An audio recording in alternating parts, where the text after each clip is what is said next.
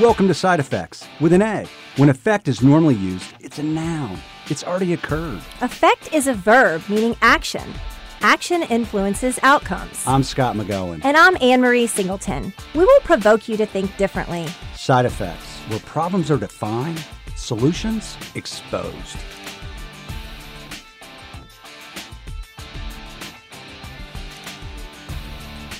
Welcome back to Side Effects. I'm Scott McGowan. And I'm Anne-Marie Singleton. How are you, Ann? I'm doing great. How are you today, Scott? Good. So you weren't in the office last week, so where were you? Nope. I was in Dallas, Texas for 3 days. Headed down there for a peer-to-peer conference with some of our partner groups in the C2 organization. So it was a really great trip. Glad to be back, though. Never been to Dallas, but I think I'll go back and visit. Yeah, because you're not a gigantic, you don't like to travel. I do not like to travel. We talked about that, and I did okay. I did check a bag. It makes me happy to check a bag and not take one on the flight. But absolutely no problems. Direct flight, got right in. Didn't get to see much of Dallas. Was in the conference most of the time, so that's why I think I'll go back.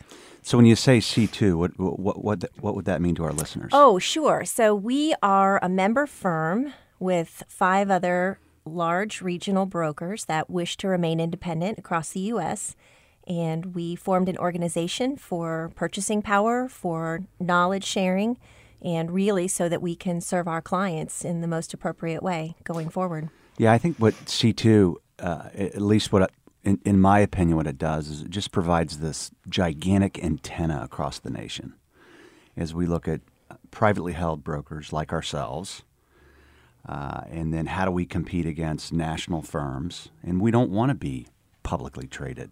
We don't want to answer to shareholders. We want to answer to our customers. Right. But we need an antenna tall enough to look across this country. And I think one of the great things about this was actually for the sales leaders and the sales folks inside of the organizations. And it was an opportunity for us to benchmark each other against, what are you doing inside of your organization? What are we doing? What do you see in your market? Here's what we see in our market. It's so we can continue to get better, but benchmark ourselves against someone who's looks like us, just in a different marketplace. Yeah, I think benchmarking, at least from an employer perspective, it's questions they ask themselves all the time. So the reference point is, am I normal? Does that make sense? Right. Am I normal? People want to know, how do I look compared to everyone else? Even if you don't want to change what you're doing, you just want to have an idea of what does that look like? What is everyone else doing? Am I doing this right? Am I a leader? Am I a laggard? What's out there?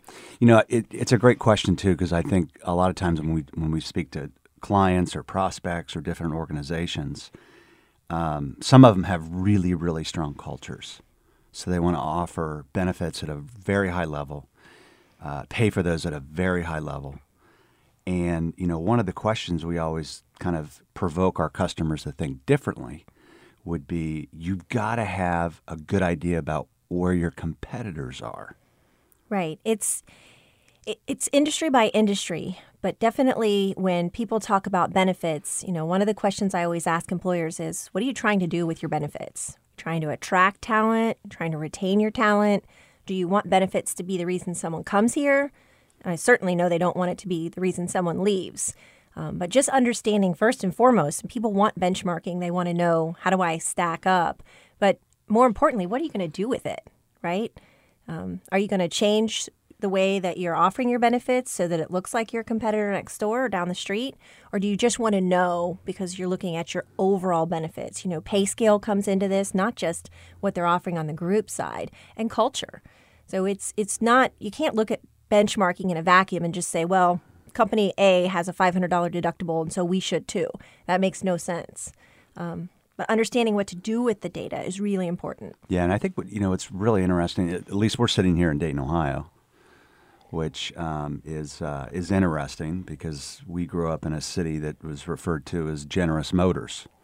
So General Motors was here for a long time, and they're not here any longer, unfortunately. But their benefits historically were very rich. Right. And I think even if go down the road a bit to Cincinnati, you've got, Procter & Gamble down there, Kroger, lots of big GE, lots of big employers who also historically had very, very rich benefit packages. Yeah, and Columbus is even different than that. So your point is benchmarking, it's regional. Right. It's very regional. And you've got to be aware. I mean, if you and I, we've got a bottle of water here in front of us, and if you and I were selling water and I knew you paid 100% for health care and had a $100 deductible and had all these benefits stacked on top of each other, and that would tell me that, one, you really care about people. But it would also tell me that I don't have to be that great at making water and selling it because your benefit load is pretty steep. So my ability to be a lot more competitive in the marketplace, because I know what you're doing. And I think what's safe for our listeners, at least employers, to understand is you don't have to be average. Most employers don't want to be average. Right. They want to be better than the average. But you've got to understand what other employers are doing to you and your workforce. Yeah. Well, and even you said most employers want to be better than average. And I think that's true. People are competitive and they want to excel. But I've seen employers that say, you know what, we just want to be right at the midpoint. Or actually, our pay scale is so much better than, our competitors that we can afford to offer benefits that aren't quite as rich. And not only is it regional, it's industry by industry. So if you look at the technology space or the professional services space, that looks dramatically different than manufacturing or even nonprofits. Yeah, especially retail. So you look at the cost of insurance or the cost of benefits based on sectors. Healthcare and finance is normally the highest. And then retail is normally the lowest by a pretty wide gap. Right. And part of that is the richness of benefits. Retail benefits tend to be less rich. You talked about the overall cost. The overall cost of benefits on an annual basis is right around $11,000 a year now. So I don't know, for our listeners out there, I don't know how that compares with what you're paying for your employees on an annual basis. Again, that's across all industries. But it's not an inexpensive thing. No, and I think what's important for our listeners, so we say $11,000 per belly button covered. Right. So I look at my total cost of health insurance. We're talking health insurance only right now. Divided by the number of people on the plan, that's $11,000 per belly button. And obviously in our organization across the country, there are employers that are paying significantly less than that. And there are employers that are paying significantly more than that. But the national average is about $11,000 per head. Right. Another thing to think about, and you talk about the dollars associated with it, we're talking about an annualized dollar. If you work with contractors out there at all, they price their jobs on labor hours. And they're looking for any cost savings that they can get in the benefit space because that goes directly to the bottom line in their quotes. It makes them competitive or not on jobs. It's a really big deal. So when I work with contractors, they want to know what they can get out on a per hour basis. It's funny you bring that up because I brought that up to somebody the other day. So if you took the cost of healthcare at $11,000, it's about $5.50 per hour. It's a lot of money. I mean, it's a lot of money for coverage. So another interesting question that I'll ask an employer is, what is the percentage of the workforce that's on the plan? So I'm spending $11,000 per belly button. And what is the percentage of the people that are covered? Some of them will say, well, just about all of them. And I'll be like, well, that might be great culturally. Right. But financially, you just need to be aware around what other employers are doing. So the national average is about 22% of the workforce waives off the plan. So those are the number of people that don't need your coverage because maybe their spouse is covered somewhere else. Right. Or maybe they have purchased coverage through the marketplace, on or off the exchange. Maybe they're still on their parents' plan. They can get coverage up to age 26.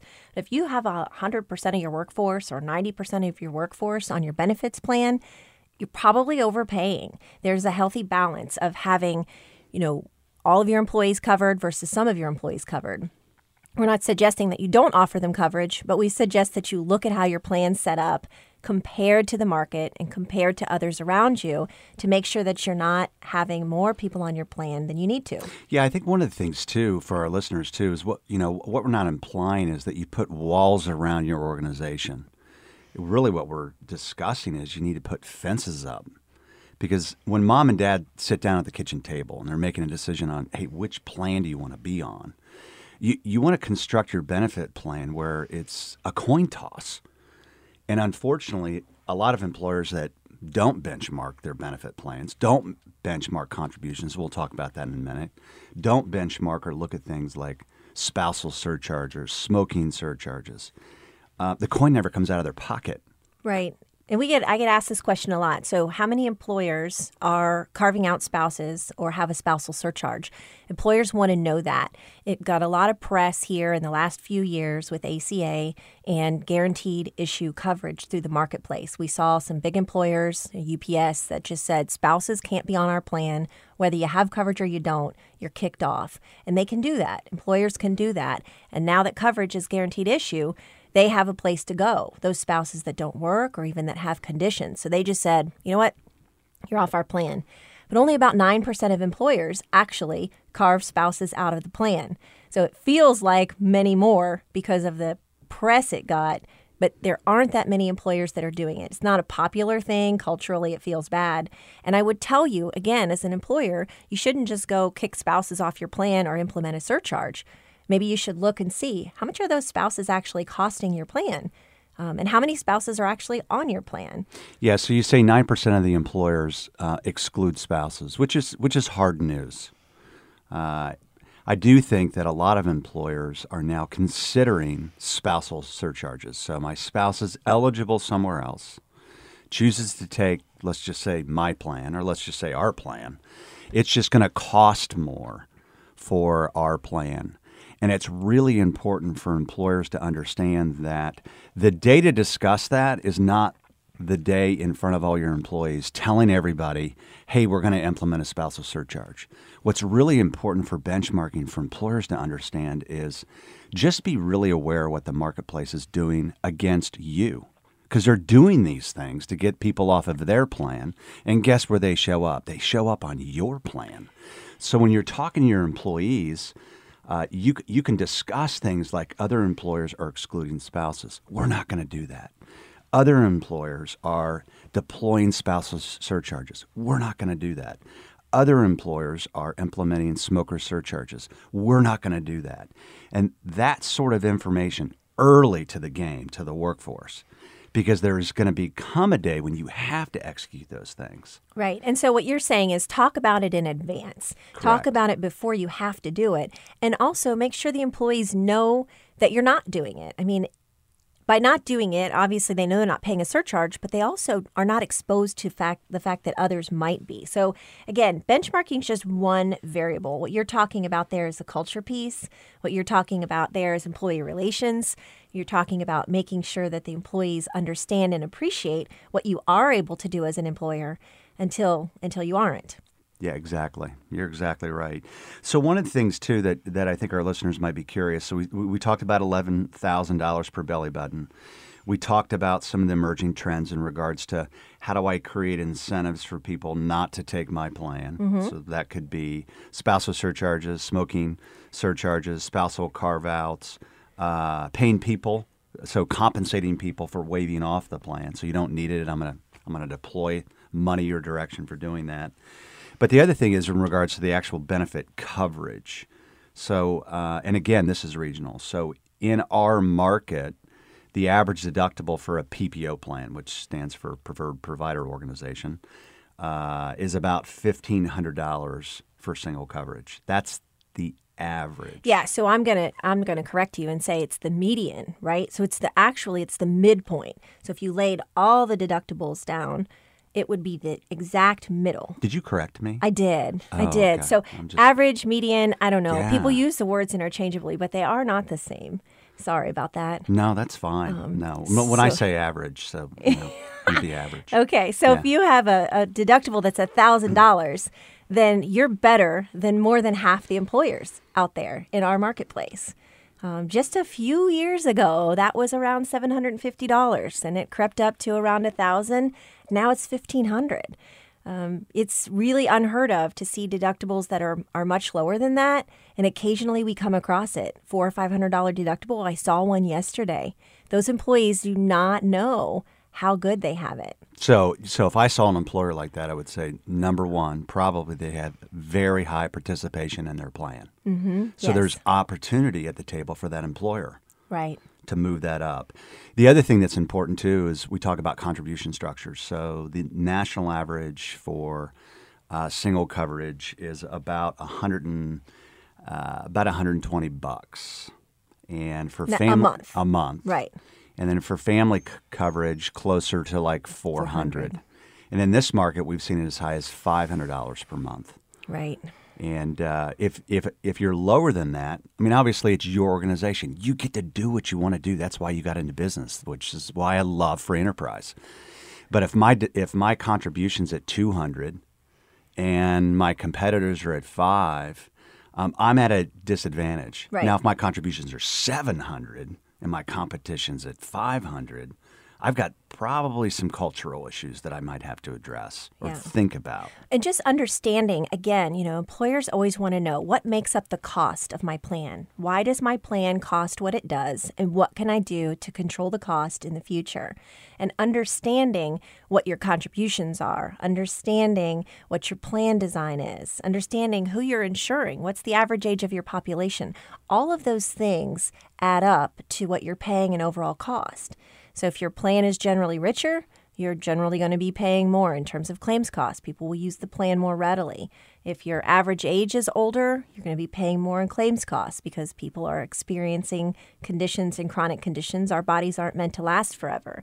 So all of these things help not only understand how do you look next to the employer next to you or a competitor in your space, but also, how does this relate to my overall cost, and what can I do to plan for the future with this information? You're exactly right.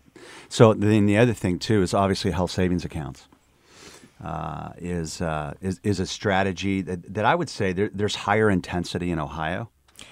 Yes, Ohio has done an excellent job in this marketplace. Our commercial carriers in this marketplace really educated not only the broker community, but also the business community on what a high deductible health plan was, paired with an HSA bank account. They came on the scene in 2004.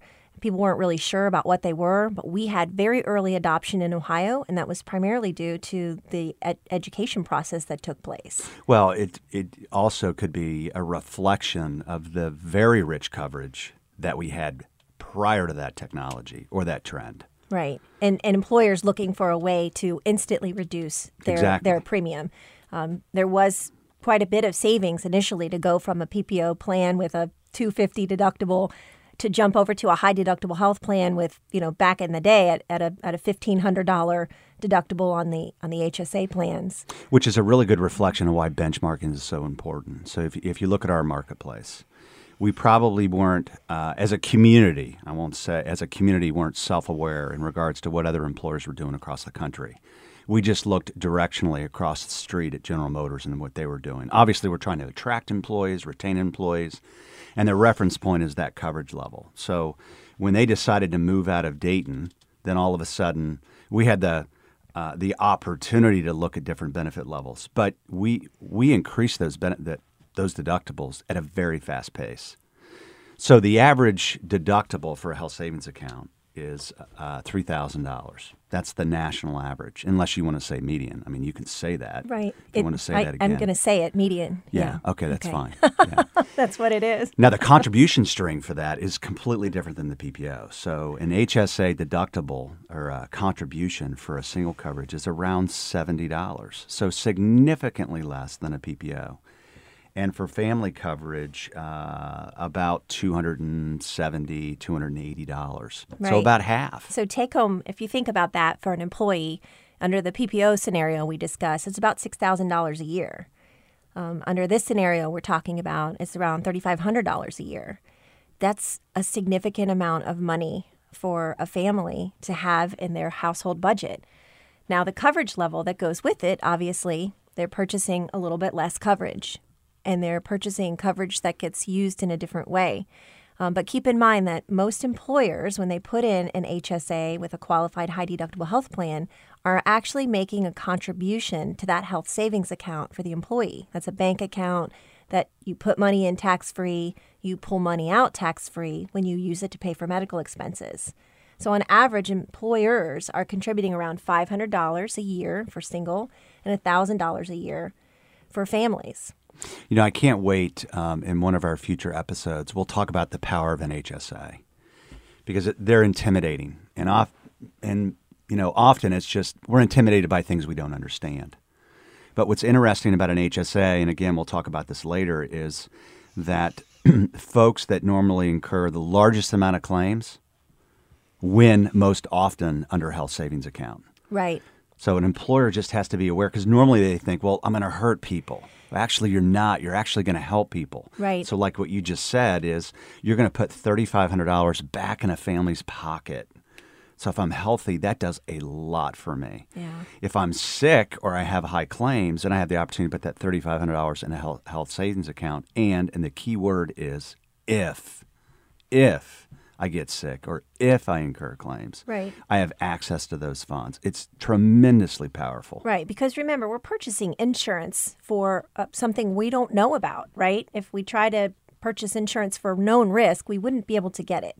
So insurance is meant for things that we're not sure are going to happen. And ultimately, I think with those olden days of zero deductibles or $250 deductibles, I think people just felt like insurance was there to use all the time. They weren't thinking about it in terms of it's here if something really wrong happens to me. So putting that money back in their pocket, giving them the opportunity, but all of that comes with education. If employees don't understand what they have, they'll be frustrated. They'll be upset with that. So making sure that they understand how the plan works, there can be a lot of wins. And when we look at it, you're right, mostly people who have high claims, people who have low claims, that's a no-brainer. Choosing an HSA is definitely the way to go. It's the people in the middle. We have to sit down and help them understand which plan design works best. Well, and I think also, too, so we have data analytics inside of McGowan Braben. We refer to it as numbers. So if you're curious about how that works, you can go to www.healthierbirthdays.com, and we can kind of directionally talk about that in a different way. But our data analytics system allows us. So now we're just unpacking benchmarking. So what are other employers doing and what should you be thinking about?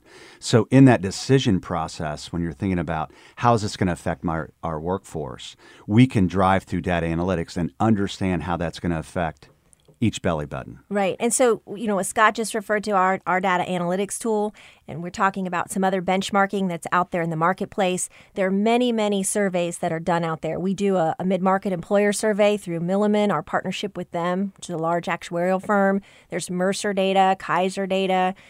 We could go on and on with lists of where that information comes from. Some of the local chambers do surveys. There's industry trade groups. But you need to understand, where did that data come from? Who's representing that data? Is it from a SHRM organization? We want to be sure that it's credible information and that it's relevant to you. So don't just take every piece of information that comes across as the gospel, because it might not be. Let me just fast forward a little bit because we're kind of running out of time. But a couple of things that I want to make sure our listeners hear is that about 21% of the employers are charging smokers more. So smokers cost a plan about $6,000 more than non-smokers. Annually. Yep. Annually. And the average penalty, charge, incentive, disincentive, I don't care how you say it, is about $480 annually. Right. So it's a big deal. The other thing that's important, and again, this is a topic for another show, is biometric data. So we have a lot of employers that say, hey, we have biometric screening, which that's great. But the days of doing that out of hope, in my opinion, and I'm sure it might be yours, but I'll ask you since you corrected me already once, are long gone. Right. You need to be able to use that biometric data. So we need not to address the individual, but to address globally, what are we going to do inside of our organization? Yeah. So again, I mean, people ask for benchmarking data because they're trying to figure out what their costs are, what their trends are, how they look. And so to your point, biometric data, when we add that on top of what we already know, we can get very, very granular in predicting future claims costs. So you're right. People should not be doing it out of hope. When we add that biometric data to your claims projection with just having your medical and pharmacy, we go from about a 34% accuracy to about an 83% accuracy in predicting future claims costs. So, I mean, that's pretty significant. That's 50% of not a lot of hope, but of a lot of planning and strategic planning. And that's what we're talking about here. So 40% of the employers across the country right now are deploying biometric screening in a strategic way. They're collecting the data. We can take that data then and then push it through data analytics, which is really big data. And like you said, get very, very granular. So I think that was easy for you to say. It was. Yeah. It was. I think for our listeners, what's important, you can go to www.healthierbirthdays.com. We are members of an organization called Milliman, which is the nation's largest actuarial services. So our listeners just heard you were in Dallas with a bunch of other brokers, and then I just said actuaries. So, I'm sure our listeners, that would be like chewing on a bag of nails. We're pretty excited about all of those things, though. Yeah, we're excited about it. We're benefit nerds. Exactly. But I do think on our blog, too, we will have benchmarking data for our listeners if you're curious about that. So inside of that Milliman report also refers to Dayton, Cincinnati, Columbus, and also some national numbers. Right, and we have a few industries split out. If you look at that report and you want more information, feel free to email me at ann@healthierbirthdays.com or scott@healthierbirthdays.com. If you're just looking for something you don't find there, we'll be happy to point you in the right direction. So we want to thank our listeners. One, for allowing us just the opportunity to share this information with you. Benchmarking is important. It's a reference point. It's an anchor in regards to where you are with your workforce, where you are with your competitors. We're not saying you have to make these changes. We are saying it's critical that you're aware of what other employers are doing against you. You wouldn't do anything else in your company in a vacuum, and so you probably shouldn't plan your benefits in a vacuum either. Exactly. Just makes good sense. So, Ann, welcome back to Dayton, Ohio. Thank you, and thanks for the warm weather. So excited for 65 degrees today. And thank you to our listeners. Have a terrific day. Thanks, everyone. Thanks for listening and opening your mind. If you're interested in learning more, you can reach us at scott@healthierbirthdays.com. Or Ann@healthierbirthdays.com. We hope you'll join us next time on Side Effects.